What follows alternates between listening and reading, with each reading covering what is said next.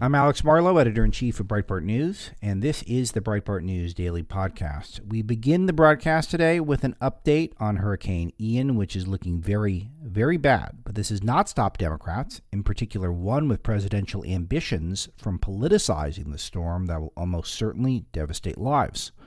Then we get into all the mysteries surrounding the leak. Okay, let's be honest, seems like explosions at 2 Baltic Sea pipelines yesterday. Who's behind them? Why did they happen? What does it mean? Where do we go from here? We explore all of the possibilities. Next, we get into some crucial election updates. There's evidence of inflation that's changing many lives of Americans, shocking inner-city crime details, a major move by the CDC with regards to COVID-19 that will make many of your lives a little bit easier, and so much more in the opening of the broadcast. Our guest today is Joe Concha, who many of you know from Fox News. He also writes for The Hill, and he's got a book out on Joe Biden with a right-of-center audience in mind, which is the first of the Biden presidency. Of course, we'll get more after that, but the first out of the gates, Joe. And it's called Come On Man, which is a fun title, and it's a fun hang with Joe. He's good to chat with on the radio, pro broadcaster, and I guarantee you will enjoy the interview. Let's get into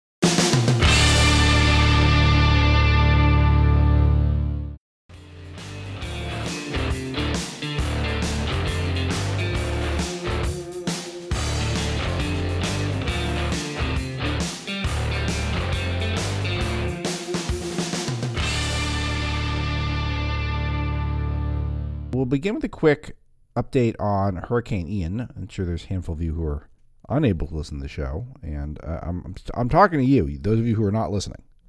That's not true. That's impossible to do that. But it's made landfall in Cuba, and the scenes are not good. We are seeing a hurricane-level storm, winds of 125 miles an hour, Category 4 storm, which is it means you can see winds up to 156 miles an hour, and we could be seeing some significant devastation. A lot of evacuations, airports, schools shut down, a lot of people boarding up and getting ready to go for this as it heads towards Florida. They've deployed the National Guard, and the preparations are in the final stretches here. And the computer models are suggesting that it could make landfall perhaps even as a Category 4, which would be incredibly high and relatively rare, making it one of the biggest storms perhaps ever of all time. So some Florida cities are perhaps going to see double-digit rainfall, and we're obviously seeing a ton of rain. Right now we're seeing winds at 91 miles an hour in some parts of Florida right now, Key West area. Huge gusts coming in. But because Florida knows this stuff, there is also a lot of preparation that are taking place, seem to be pretty impressive. A lot of meal packing and organization taking place. NASCAR venues opened up as a campground, Talladega, one of the most iconic venues. Lots of power outages in Florida, nationwide blackout reported in Cuba, and I'm told that is hurricane related. It's not just the communists couldn't keep the lights on. It did have to do with the hurricane, which is good because they could have that anyway there. Texas has deployed their search and rescue team over to Florida. A really crazy one where an entire plane has been flipped over. So we've got DeSantis has sent 5,000 Florida guardsmen. There were some scenes of lots of linemen. Is it linemen or linemen? And it's linemen. That's what it is. Linemen are ready to go. Help with power lines. So it's going to be interesting to see how this goes, because this does seem like these things fade so often. This one does not seem to be fading. It seems like it's going to be making a direct impact with Florida, probably at hurricane strength, perhaps even as high as Category 4, and then it will, looking at some of the computer models, it could go all the way up Florida and then along the eastern seaboard for a while. That's a potential that we're seeing. And then there are other models where it kind of goes out to sea and then comes back and makes pretty solid contact with South Carolina. Some other models it hangs right and then pushes through North Carolina and into Virginia. There's even one model that sees a hurricane go up even up to Pennsylvania, Delaware area. Of course, it'll have dissipated to some degree at that point, so it could be pretty bad. So again, I would recommend you go over to Breitbart.com. We'll give you all the latest that we can. Georgia is declared a state of emergency. And we will see what sort of response we're going to get from everyone. It'll be a big moment for Governor DeSantis, needless to say. I think it'll be a pretty decently big moment for Biden, who I know they were trying to connect on the phone yesterday, and then I heard they were able to connect on the phone. That must have been a surreal phone call to be on if that took place. Especially considering that Joe Biden has declared that vaccination is part of a vital part of hurricane prep. That's correct. Democrats were very quick to politicize this. Those of you who went over to Breitbart.com yesterday, you know this, that they immediately started to politicize this even before the hurricane has made landfall. Amy Klobuchar implied that Democrats could prevent these hurricanes. She would like to be president. In her mind, she already is president. And Ted Cruz's new best friend, I should note this, the JCPA going on. Cruz cutting deals with Klobuchar to make my life more difficult. Because, hey, it's a bipartisanship. But she was out there saying that Democrats can stop hurricanes, essentially. So, because green policies could do this. And this is why the Democrats need to win the midterm so they can fight climate change. As if this will be the first hurricane that's taken place in Florida. It's amazing because they seem pretty coached up on how to prepare for these things. For people who've never had a hurricane before, because climate change has just brought them about recently. Being facetious, needless to say. So, the Biden administration claims a vital part of hurricane prep. 25,000 linemen ready for power outages. That was the headline I was looking for earlier. So, a lot of prayers for you out in Florida, and prayers for the country also. If the Democrats politicizing it before making landfall, it'll be such a bad look if things go pretty badly. Here, Democrats could stop these things. Their magical green powers. All right, so that's the big one. And those of you, if you have anything to report on that, if you're in the storm and you want to chip in some information, anything that's helpful, I'm all ears, 100%. Consider 866-95-PATRIOT hotline if you'd like to report on anything important.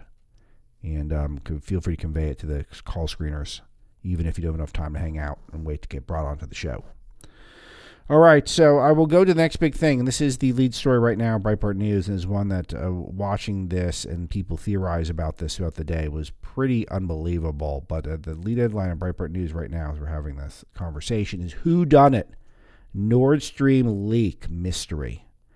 So yesterday, those of you who are online might have noticed, there were a couple of explosions, two pipelines. We don't know if it's explosions per se. I mean, it's hard to know. But two pipelines had leaks in the Baltics.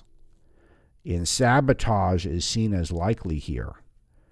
And one of them was the Nord Stream pipeline. And this carries gas from Russia to Germany. And this pipeline is filled with natural gas. And the fact that this leak took place suggests a few things. First of all, we know that this is a huge power source in the figurative sense for Russia, that they are providing so much natural gas. Places like Germany are dependent on them. If you had noticed, Russia's kind of on the ropes. They're in a much longer, more difficult war than they thought they would be in with Ukraine. And that this is a big source of their power. And so the fact that this pipeline had been shut down, but it was still filled with methane. And now there's an immeasurable environmental impact, is what John Hayward, how he phrased it for us at Breitbart News, due to this explosions taking place. So a huge natural disaster, devastating the environment. It's really an unnatural disaster. But this is a huge pollution event. You could bet is devastating to any marine life in the area. And perhaps more interestingly, humans are going to suffer downstream because it's just more evidence there's going to be no gas this winter from this pipeline to Germany and other parts of Europe as well. And there is a chance that this was terrorism. There's a chance that this was sabotage, as in the Russians doing it to themselves. And there's a chance this is, of course, an accident. Now, the accident scenario seems to be the least likely because it seems like there were multiple what appear to be explosions that were detected with a lot of high-tech radar equipment, some of it ours. And there's another blast at an additional Baltic pipeline. So that kind of does make it seem like that there's something going on in the Baltics. And it was the exact day that a new pipeline opened up that was going to be bringing natural gas from the other direction. I think it was from Norway specifically, to across the Baltics to Poland. Suspicious. Pretty suspicious that this is going on. Now, who would be responsible for this? So the working theories online are, first of all, Russia, that they had somehow blown up their own pipeline. And not the new rival pipeline that was out there. The Baltic pipe, as it's called. From Norway to Poland through Denmark, and then through the Baltics and down into Poland. But they blew up their own pipeline.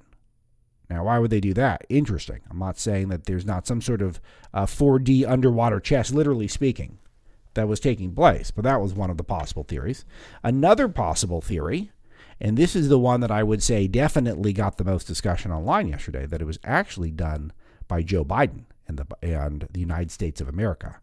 Now, would the United States of America commit an act of terrorism against a major energy source and funding source from the other leading nuclear power on the planet? Now, you would like to think not. You would like to think not. However, there's this little thing that in February of this year, Joe Biden had said that if Russia invades Ukraine, there will no longer be a Nord Stream 2. We will bring it to an end.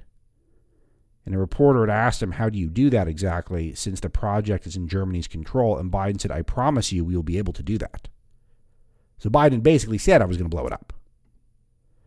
And then Victoria Nuland, who's the Undersecretary of State, she had said if Russia invades Ukraine one way or another, Nord Stream 2 will not move forward. She said that a week or two earlier. So basically the Biden administration said we're going to blow this thing up. So seems a little risky and seems environmentally incredibly devastating for all of you green people out there. But that's exactly what the Biden administration said, and then this happened.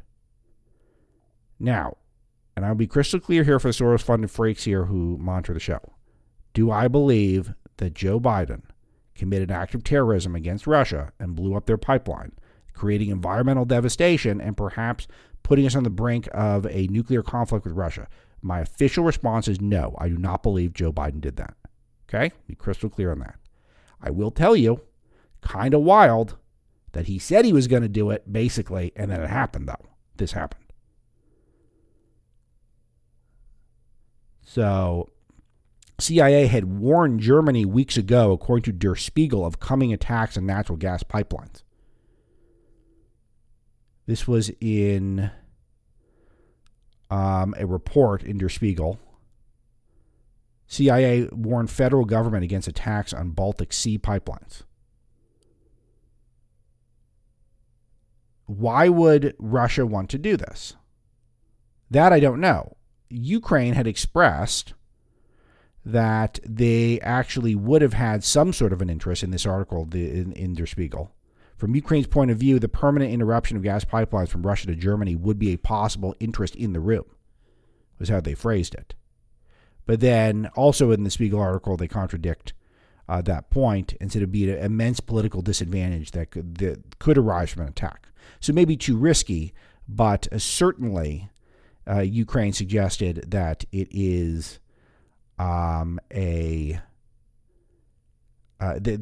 certainly it is. It could benefit them to some degree. A lot of people are sharing a tweet from a guy named Radek Sikorsky, member of European Parliament, who's married to Anne Applebaum, who I've written about quite a bit lately, one of the top hoaxsters on behalf of the Biden regime, who writes for The Atlantic and other places and does the bidding of Biden, the establishment. Thank you, USA, with images of the explosion.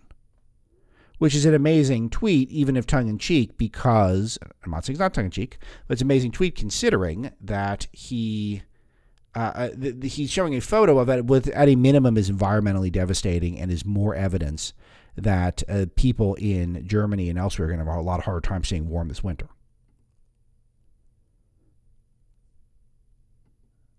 So in the meantime, while this is going on, Biden, of course, is telling people to get vaccinated to prepare for the hurricane. Because hurricanes, they tend to carry a lot of COVID-19. SARS-CoV-2. Poland's president and the prime minister of Poland and Denmark inaugurated this new Baltic pipeline at the very moment this is taking place. So Norwegian gas being brought to Poland every year. In the meantime, the Nord Stream is getting canceled by what appears to be some sort of a attack. Now, I have a very open-minded to hearing your takes on this. This is a pretty complex one, and one I definitely have no idea where this one is going to go, I have to admit. Because you're seeing the evidence suggests that it's the U.S. that did this. Now, can I actually picture that? No, that sounds insane to me. It does. It sounds insane to me. That arguably an act of war against a nuclear power. And especially one where we actually telegraphed it so much, it's kind of hard to believe. And you can bet that this is what's being discussed in a lot of foreign media this morning. So, all right. So if you have a thought, 866-95-PATRIOT. But that is certainly the most fascinating story of the day, and one we'll be keeping a very close eye on Breitbart News. Those top two. Okay. Other things that are going on that are worthwhile.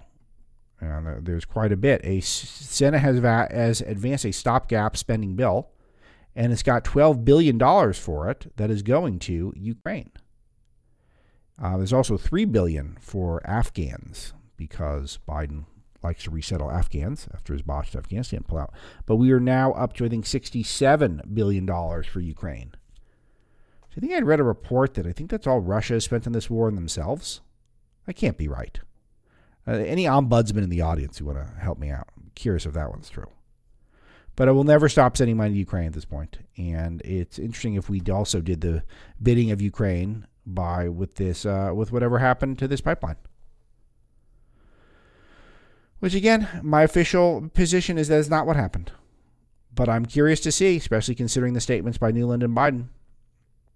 So the other one that a lot of people keep an eye on online, or the man who allegedly shot an 84-year-old pro-life activist that I discussed yesterday. He's basically confessed to it. He said it was an accident. A Michigan man shot an 84-year-old woman, pro-life activist, after a heated discussion. And he shot her by accident, he claims. We reported on Monday at Breitbart, and I reported yesterday in the show, Right to Life, Michigan, had reported that one of their pro-life activists had been shot following an argument. It's just interesting when we're seeing this climate of violence is taking place, where so many people are being called extremists. I think it was the folks over at Grabian, which is a news clipping service, looked into it, and the word extremist has been used thousands and thousands of times on CNN, MSNBC this year.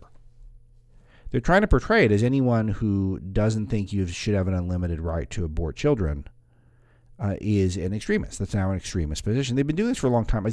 I've got a crystal ball in this because they tried all these narratives on Breitbart. And I know myself, I know my company, and they're filled with normal people with normal viewpoints. And they're all talked about like we're all right-wing radicals, and we're not. We have very normative views. In fact, sometimes I frustrate you guys. You want me to be more hardcore. You want me to be more extremist. But it's this idea that normal Americans are somehow, just because you don't want unlimited abortion rights, that you are somehow an extremist, which is how the world is portrayed. The right of center world in this country. The MAGAs, people who support the MAGA movement that Biden has talked about so much. That we're going to, the Civil War is being discussed in MSNBC so often. And now we're to believe that this shooting was an accident. Okay. We will see. But the man identified as 74-year-old Richard Harvey told reporters that the gunshot occurred after the woman had been arguing with his wife, Paul Bois writes for the Breitbart News. Sounds pretty far-fetched.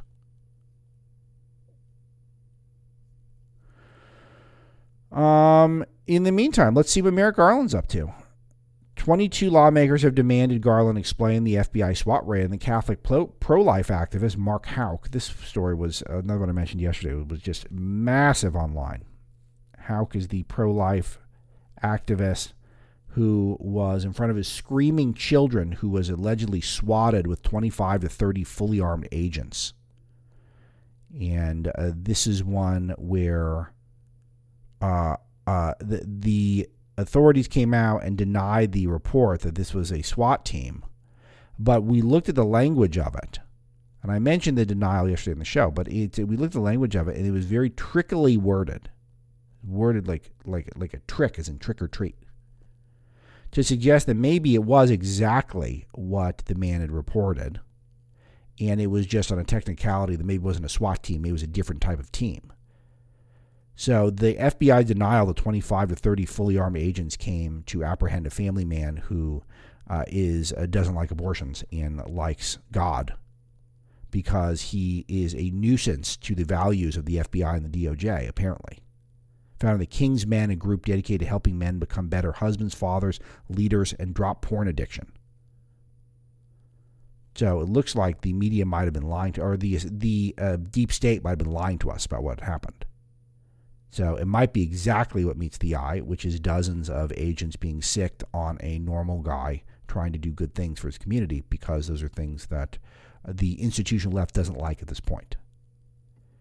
And these are the priorities now for left-wing deep state America. It is noteworthy because we had a story at Breitbart News on how there were 750 shootings in Philadelphia in the summer of 2022. Recall that Philadelphia had those surreal scenes over the weekend at the Wawa store where 100 teens ransacked the joint. And in the meantime, the Philadelphia's mayor, a guy named Jim Kenney, he's a Democrat, by the way, signed an executive order yesterday banning the carrying of guns even by concealed permit holders in city parks and recreational areas. I could not believe that I went over during the show, the Philadelphia Inquirer, the biggest paper, and their website did not have any coverage of the Wawa story on the front page. This is what the mayor's up to. This is the problem with single-party towns, is that they can just be in denial of news that they don't want to be true because it is not helpful to their narratives. And when the media supports them, and the education establishment supports them, and the entertainment celebrity class doesn't raise awareness about these issues, and it's really only national conservative media that is putting a stink up about this, and talk radio to a degree, of course, then these people can just act like the problems that are really facing most people: open border, immigration, illegal immigration, Bidenflation, the things that are really affecting American lives. It is inner city crime, the downstream effects of illegal immigration, and the Bidenflation, the biggest stories. These things are just not discussed in the establishment media. They're not talking about these things. All right, the unbelievable candidacy, speaking of Pennsylvania, of John Fetterman, I'm even more obsessed with it than ever. It was unearthed that it was unearthed that he was misspelling intentionally, apparently, the city Braddock, Pennsylvania, to use the spelling that the Crips gang uses there in order to, I guess, appeal to younger people. Braddock, which is typically spelled CK at the end, he would spell it with CC, which was apparently a nod to the Crip gang. And he did this about 15 years or so ago. He would do this. But this is just a really disturbed individual. And Dr. Oz has caught him in a couple of polls now, which is a good thing. But it is amazing that he is on the brink of going to the Senate because Dr. Oz is not a particularly strong candidate. But again, and I've complained very deeply about Oz, but Oz might be the second worst candidate in the country. For all I know, but John Fetterman is definitely the worst at this point. He has no idea where he is. And he was confusing all the NFL teams over the weekend. And the more we know about him, he's got these kooky ideas like giving a nod to the Crips gang, like a positive nod. That's probably his version of, being a man of the people, even though he lived off his parents into his 40s. And he chased a black guy down the street with a gun. And he has a degree from Harvard. So I am pretty bearish right now. I'm sorry, bullish. I always get this backwards. I'm very bullish right now on the red wave still. Democrat groups are panic spending millions of dollars in Colorado and Washington Senate races. I think it's sort of fake news. The red wave is gone. I think the red wave is happening as of now. Because I think this is spending money in races that should be locks for them. Washington in particular should be a lock. We've been reporting at Breitbart those races are very close. And in Colorado, which is another race where Michael Bennet, who thinks he's going to be president, is lagging behind where he should be. And he's another guy who I think was thought of as a lock seat, and he's in a dogfight with a guy named Joe O'Dea out there. So the Republicans are deciding a lot of flip seats that I don't think the media is talking about because I think they're downplaying it to a degree. And I think blue areas are struggling a lot more than the media is let on. I think the people know. Another surreal video from New York City, a subway attack victim who got stomped on in a subway has lost sight, or was likely to lose sight in one of her eyes. Horrifying photos. Lead photo of the New York Post this morning, by the way. And saying how scared she is. Elizabeth Gomez, 33, was dragged across the Howard Beach JFK Airport station last Tuesday, reportedly kicked by a guy named Wahid Foster, a 41-year-old vagrant who's on parole. He'd previously beat his own grandmother to death, according to police. Was out beating a woman up in subway. Allegedly. I got their allegedly in there. Eric Adams, meanwhile, was doing a press conference saying New York has a brand and Kansas does not, insulting Kansas. So they don't like the American people. And Adams, who fancies himself a celebrity, looked pretty cool. He had aviators on. He had a good-looking suit. He had staged the photo, so there was a bunch of confident-looking young men behind him, laughing at his jokes. Kansas doesn't have a brand. Ha, ha, ha. When you go there, okay, you're from Kansas, but New York has a brand. Well, New York's brand is becoming violence and filth. When I think of New York now, I think of piles and piles of trash in the street and violence. I also think of horrible coronavirus lockdowns and super expensive place to go. So I don't know if New York's brand is quite as good as it once was.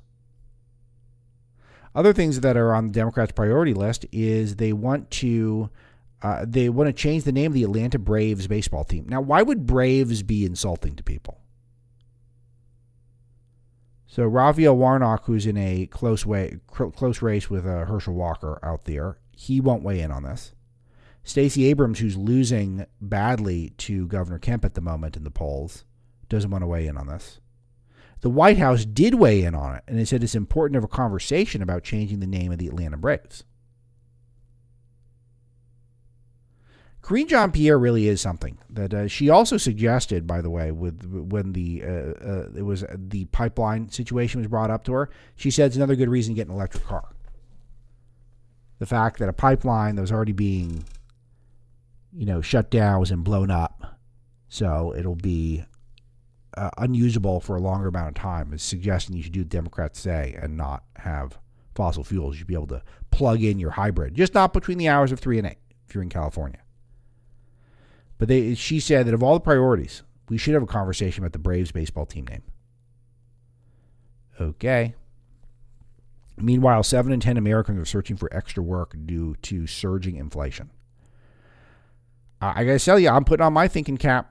Because if you're gonna get yourself, you can't just wait for your normal 3 to 5% raise, 7% raise, whatever you get in a good company.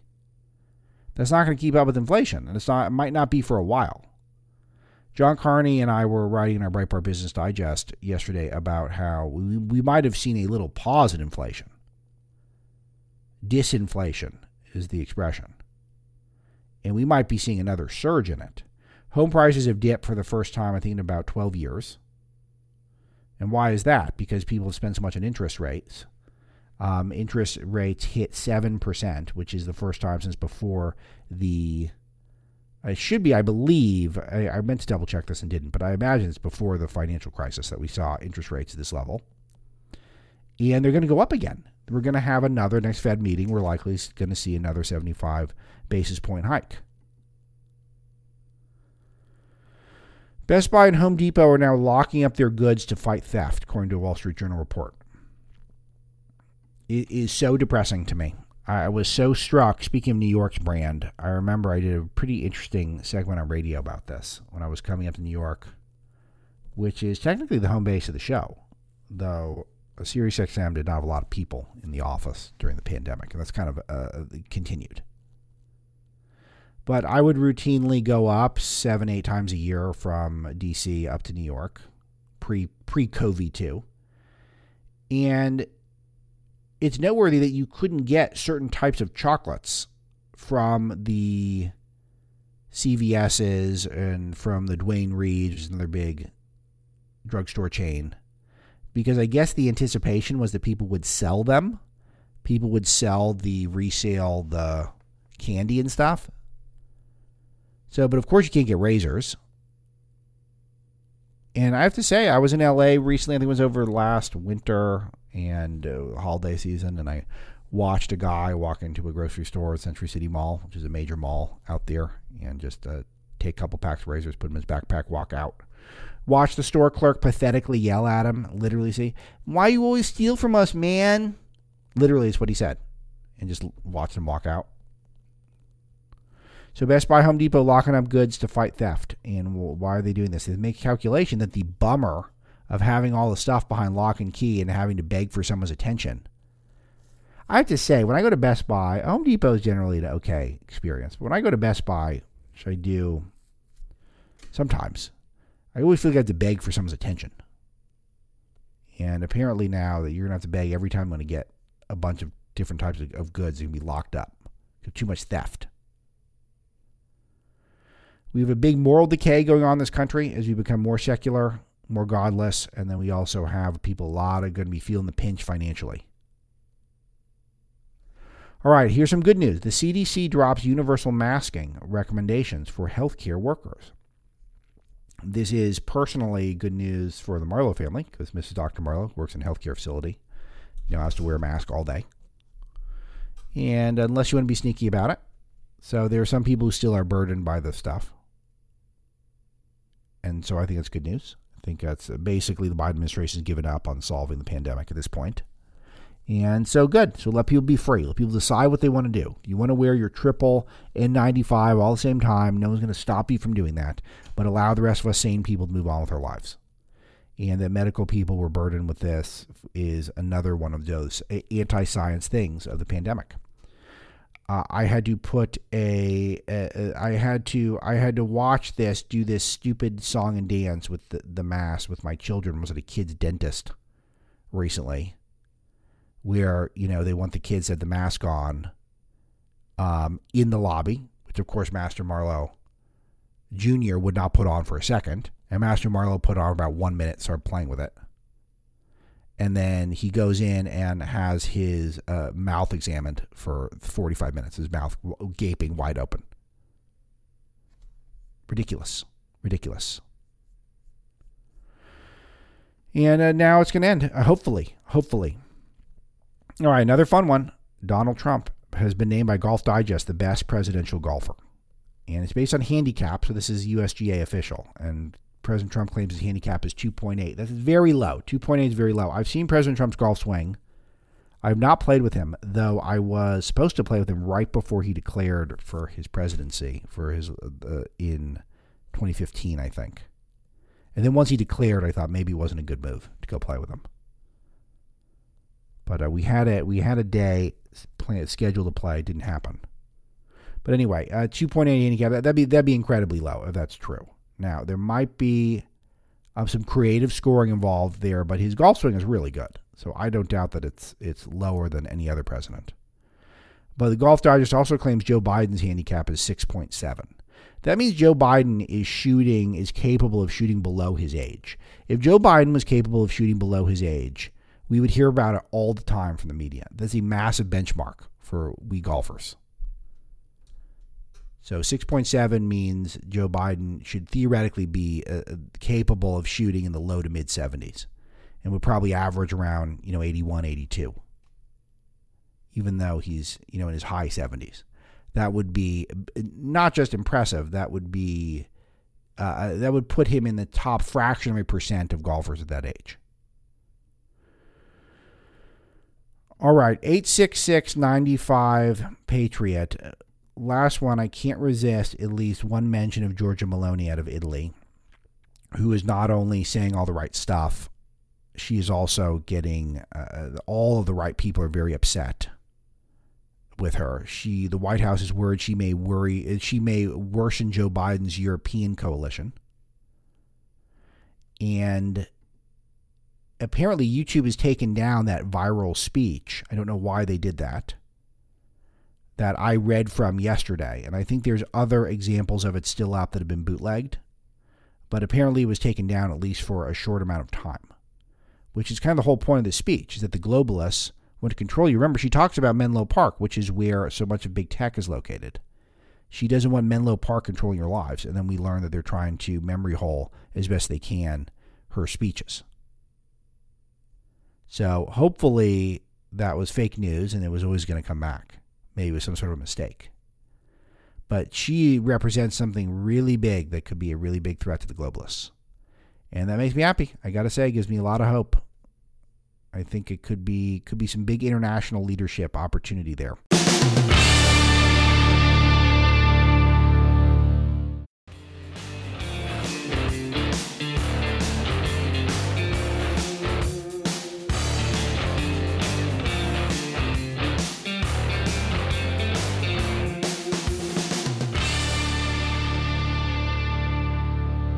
Joe Concha has been one of the few people in the establishment media, though he's sort of migrated over to Fox mostly full-time, who has been reasonable to work with for us at Breitbart over the years. And we've been able to get him to report on some stuff accurately, which is nice. This is something that means a great deal when almost everything written about you is fake news, as we've experienced at Breitbart. Joe's one of the few guys who's written about us in a non-fake news way. But I've never talked to him on the air, and he does a great job. Someone who is a pro broadcaster, as I said in the opening, and he comes through the interview. Let's take a listen. Joe, it's good to connect with you on the air. I don't think we've ever spoken on air, though I know that we've gone back and forth online a number of times over the years. This is my debut on this huge show, then. This is big. Thanks for having me. Yeah, my pleasure. You got a new book out. It's called Come On, Man, The Truth About Joe Biden's Terrible, Horrible, No Good, Very Bad Presidency. And I perused it, and it seems to be very well written, and I think funny, and I think you cover a lot of ground in it. But I think most importantly, you're the first, person with, a right-of-center worldview. I don't think of you as a hardcore right-winger, but a right-of-center worldview that's got a book out on Biden. So I think you're the first one. There will be others, but you get the first one, and that's always a smart thing to do. Isn't that amazing? How far are we into this presidency, Alex? I think it's, 21 months, right? And there's a whole campaign that went on for 2 years, and somehow I'm basically the first to talk about a president who's polling lower than any first-term president in polling history. You go all the way back to Harry S. Truman to Trump, no one lower. So therefore, I think there's ample material to work with, yet a little bit. I'm looking at the landscape, Alex. 15 books coming out on Donald Trump over the next 5 weeks, and you're talking to the one author on the guy actually in power that has been written about with Come On, Man. So that tells you all you need to know about media bias and media profiting off the former president instead of scrutinizing the current president. So I've got, I wrote out about 5 or so questions, and the fifth on my list is what's the media's role in this? But I will ask that first because I think you and I have a mutual interest in that subject matter. So let's go there. We know in this audience that Joe Biden, things are not going great, and I want you to, we'll get to how badly things are going and your take on that in a moment. But let's skip ahead. The media's role in this, the media is really what makes this guy possible. But you've been thinking about this a lot for the last year, so fill us in on your thinking. Sure. So when people look at the cover of the book, they'll see, come on, man, the truth about Joe Biden's terrible, horrible, no good, very bad presidency, and they'll think it's just about the Biden presidency. Sure, we analyze everything he's done to the economy, to inflation, as far as crime is concerned, the border, which I know you talk about a lot, as far as education going sideways and parents losing the rights that they should have.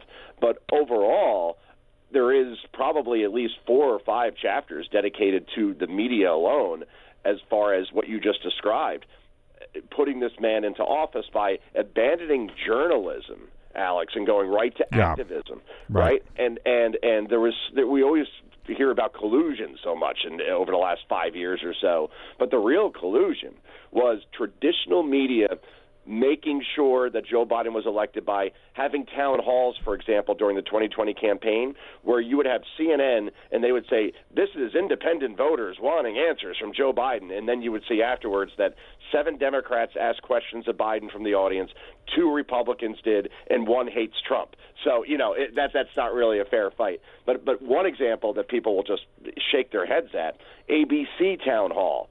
And a guy gets up from Pennsylvania, and he's dubbed an independent voter. And he asks a question that's not even softball, Alex. It's more like T-ball, if you put like a beach ball on the tee.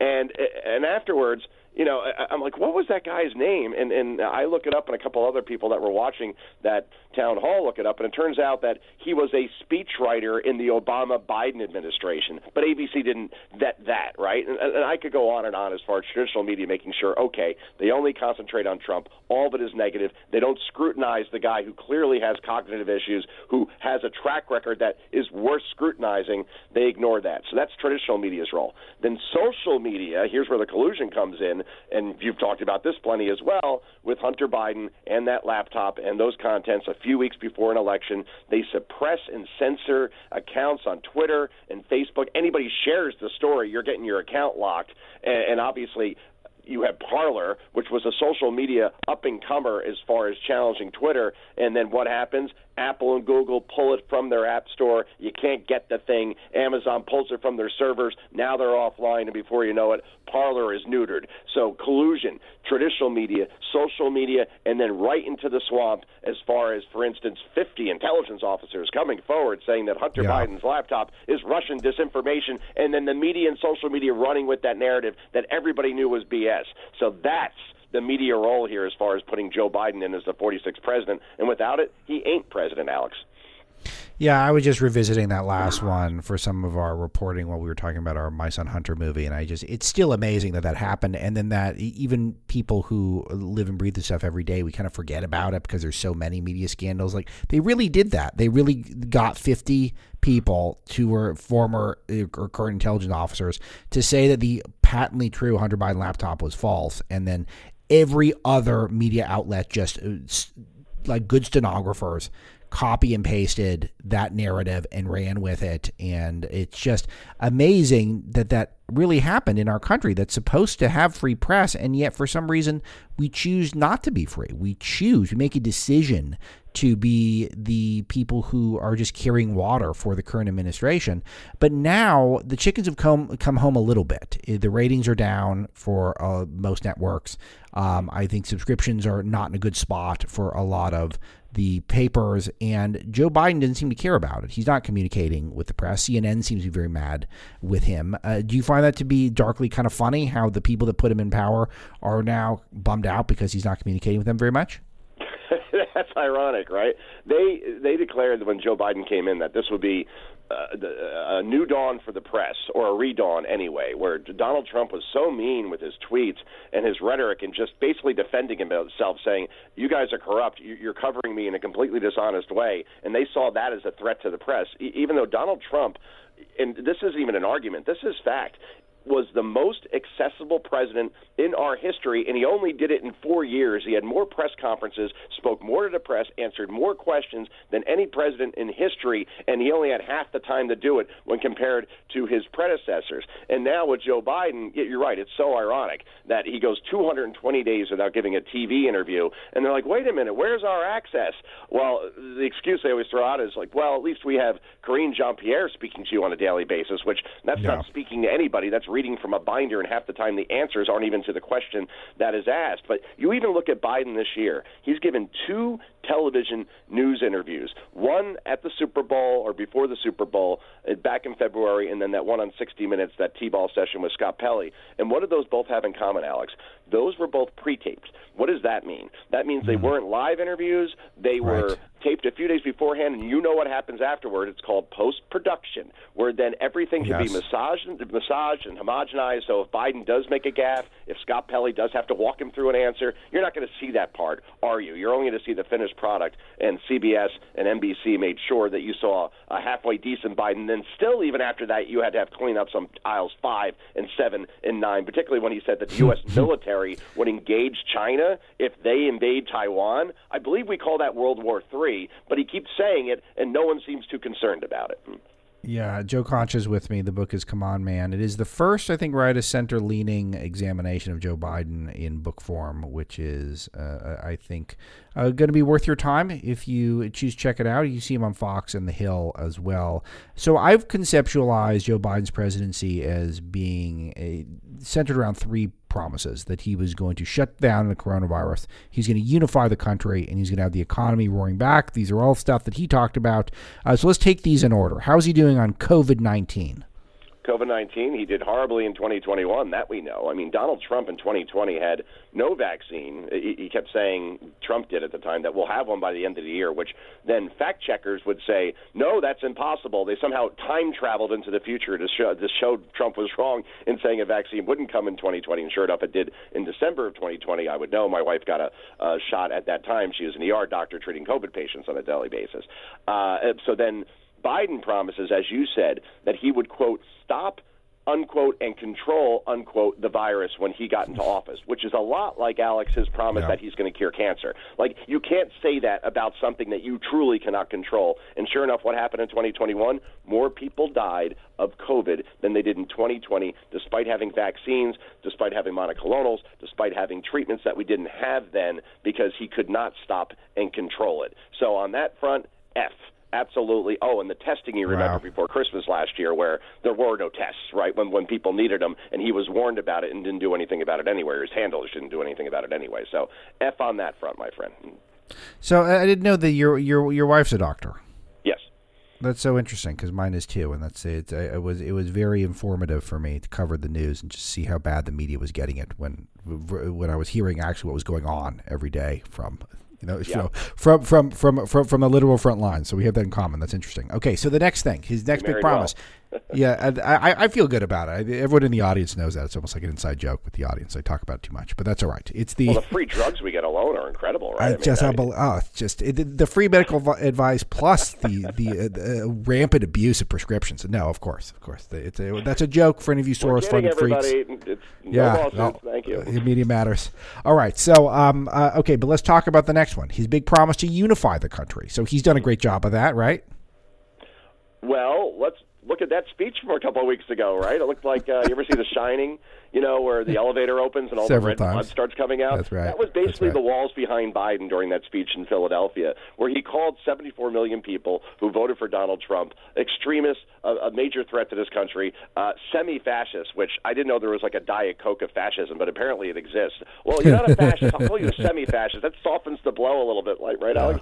So, between that and his speech, remember, at the beginning of the year, where he was trying to federalize voting rights, take it away from the states, and he called anybody who opposed that, including members of his own party, Bull Connor and Jefferson Davis, if you opposed that. So he has been anything but a unifier, and this isn't Joe Concha's opinion. This is based on this president's own words. So, again, I hate to do this, hate to be Dean Wormer, but this is another F for the president on that front. Okay, then the last one, the economy is going to be roaring back. How's that going?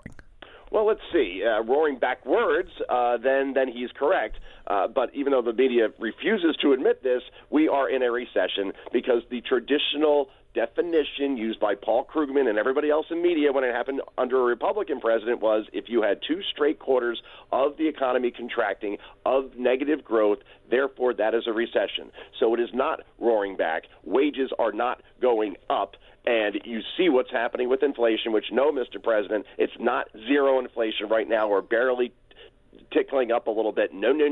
We are at 8.5% inflation. That is the highest in 40 years, and people are suffering in terms of what they have to pay for food, gas prices going back up again, rent, electric bills, you name it. It ain't going well. On that front, F as well. And again, this is based on numbers, not on Joe Concha's opinion.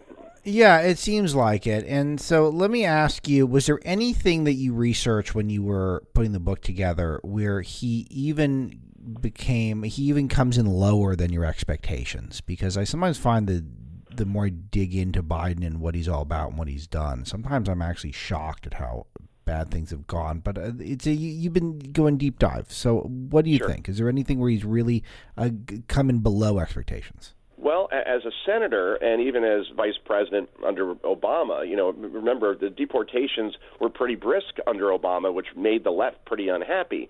And then as a senator, he supported border security. He supported not necessarily a border wall, but at least a border fence, something, anything, to stop this flow. So I didn't really think that he was going to open the border the way that he has, where I knew he'd stop wall construction, but the end remain in Mexico policy, right? And then when you say you're going to stop and control COVID like we just talked about, and then allow something like we're approaching 5 million people coming into this country in the first 2 years of this presidency. Alex, that is the equivalent of the population of Ireland, all right, the entire country. And a lot of those people, almost all of them, aren't vaccinated. So, but still he allowed all this to happen and continues to, and many people have some pretty good theories around why that may be happening, because at this point it feels and seems intentional, because when you see people walking across the border like they're going to 7-Eleven, after a while you say, hey, is this intentional? On that front, I thought at least he would resemble somewhat of the old Joe Biden. We're talking only 6 years ago, but sure enough, he is kowtowing to AOC and to the left and to the squad in allowing this to happen. So I guess, maybe I'm naive, I was a little bit surprised on that front, just how horrible the border has gone.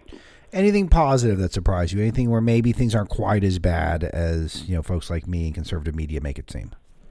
I wish I could come to some sort of issue and I say, yeah, he's doing that well, and I go down the list and I cannot find it. I really can't, and if you want to give me a major issue, I can say, oh yeah, I forgot about that. That's fine. But even like education, right? I got a first and a third grader, and I would think that this would be a person, a Joe Biden who has kids himself, who would say, yeah, you know what?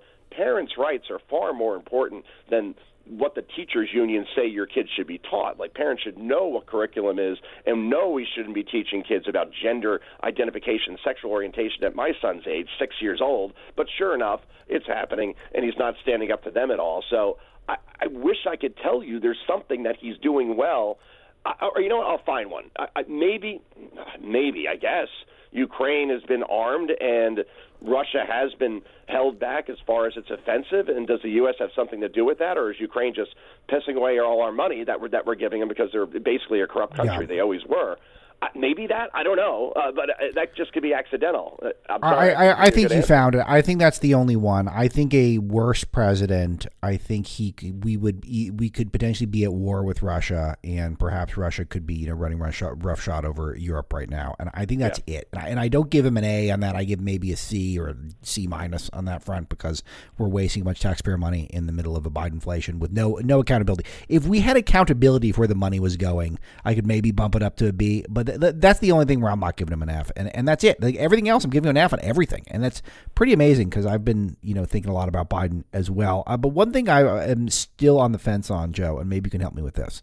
Okay. Do you think do you think he really is being puppeteer? That there's someone with his hand up Joe's backside and they're moving his mouth with their hand, or do you think some of his personality as he steers into his clumsy, avuncular stuff, and he's really playing us to some degree. And I haven't totally decided on this, if he really is just a demented buffoon, or if maybe he's a little more shrewd than we give him credit for. Do you have any thoughts?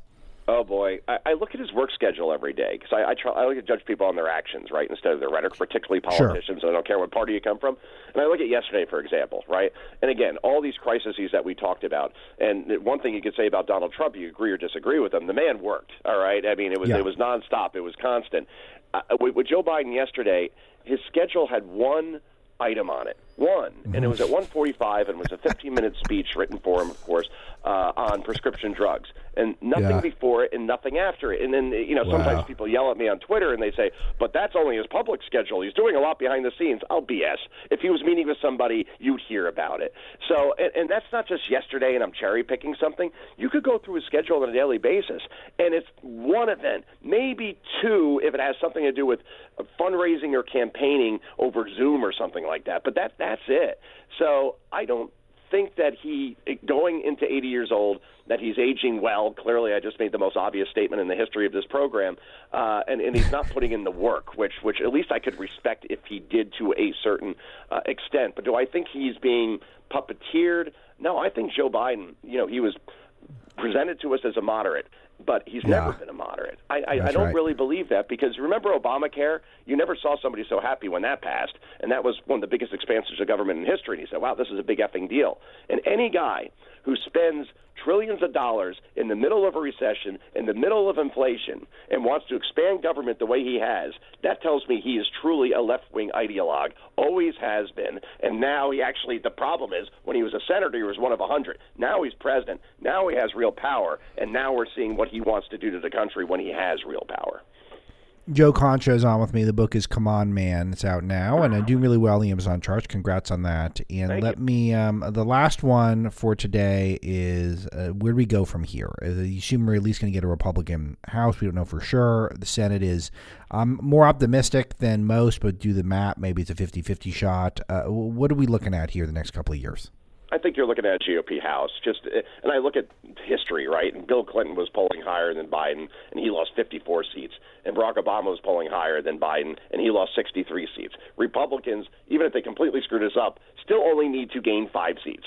And with inflation and crime, economy, and border and everything we talked about going in the direction that it is, I don't even think they can screw this up. So they'll take back the House. I'm with you on that as far as the Senate, 50-50. A lot of races could go in a couple of different directions, but not as optimistic as them taking back control there. I don't know if that matters as much, because the House is where you could launch a bunch of investigations into things like Hunter Biden and the border. So from there, he's truly and completely lame duck, and he'll be convinced not to run. I think he's already basically opened the door to that in that 60 Minutes interview a couple of weeks ago. And probably in 2023, he'll say, you know what, I did my job. I got rid of Trump. I passed all these wonderful bills like the Inflation Reduction Act that doesn't reduce inflation, and the Infrastructure Act that doesn't address infrastructure truly the way it should. So I did a good job, and I'm out of here. And then something like 28 Democrats will run for the Democratic nomination. I know this because in 2020, that was the number of people that ran for the nomination on that side. And then on the Republican side, a lot of people will seek that nomination whether Trump does or not, probably including Ron DeSantis. And you will have 2016 basically all over again with, let's put it this way, your show is going to do even better in the ratings, Alex. I was going to say, you're making me smile, because it would be so good for my show and so good for news coverage at Breitbart and at Fox as well, in the Hill. Joe Concha, I got to run, but it's great to talk to you, and good luck with the rest of the way with the book. Come On Man, out now. Everyone should check it out.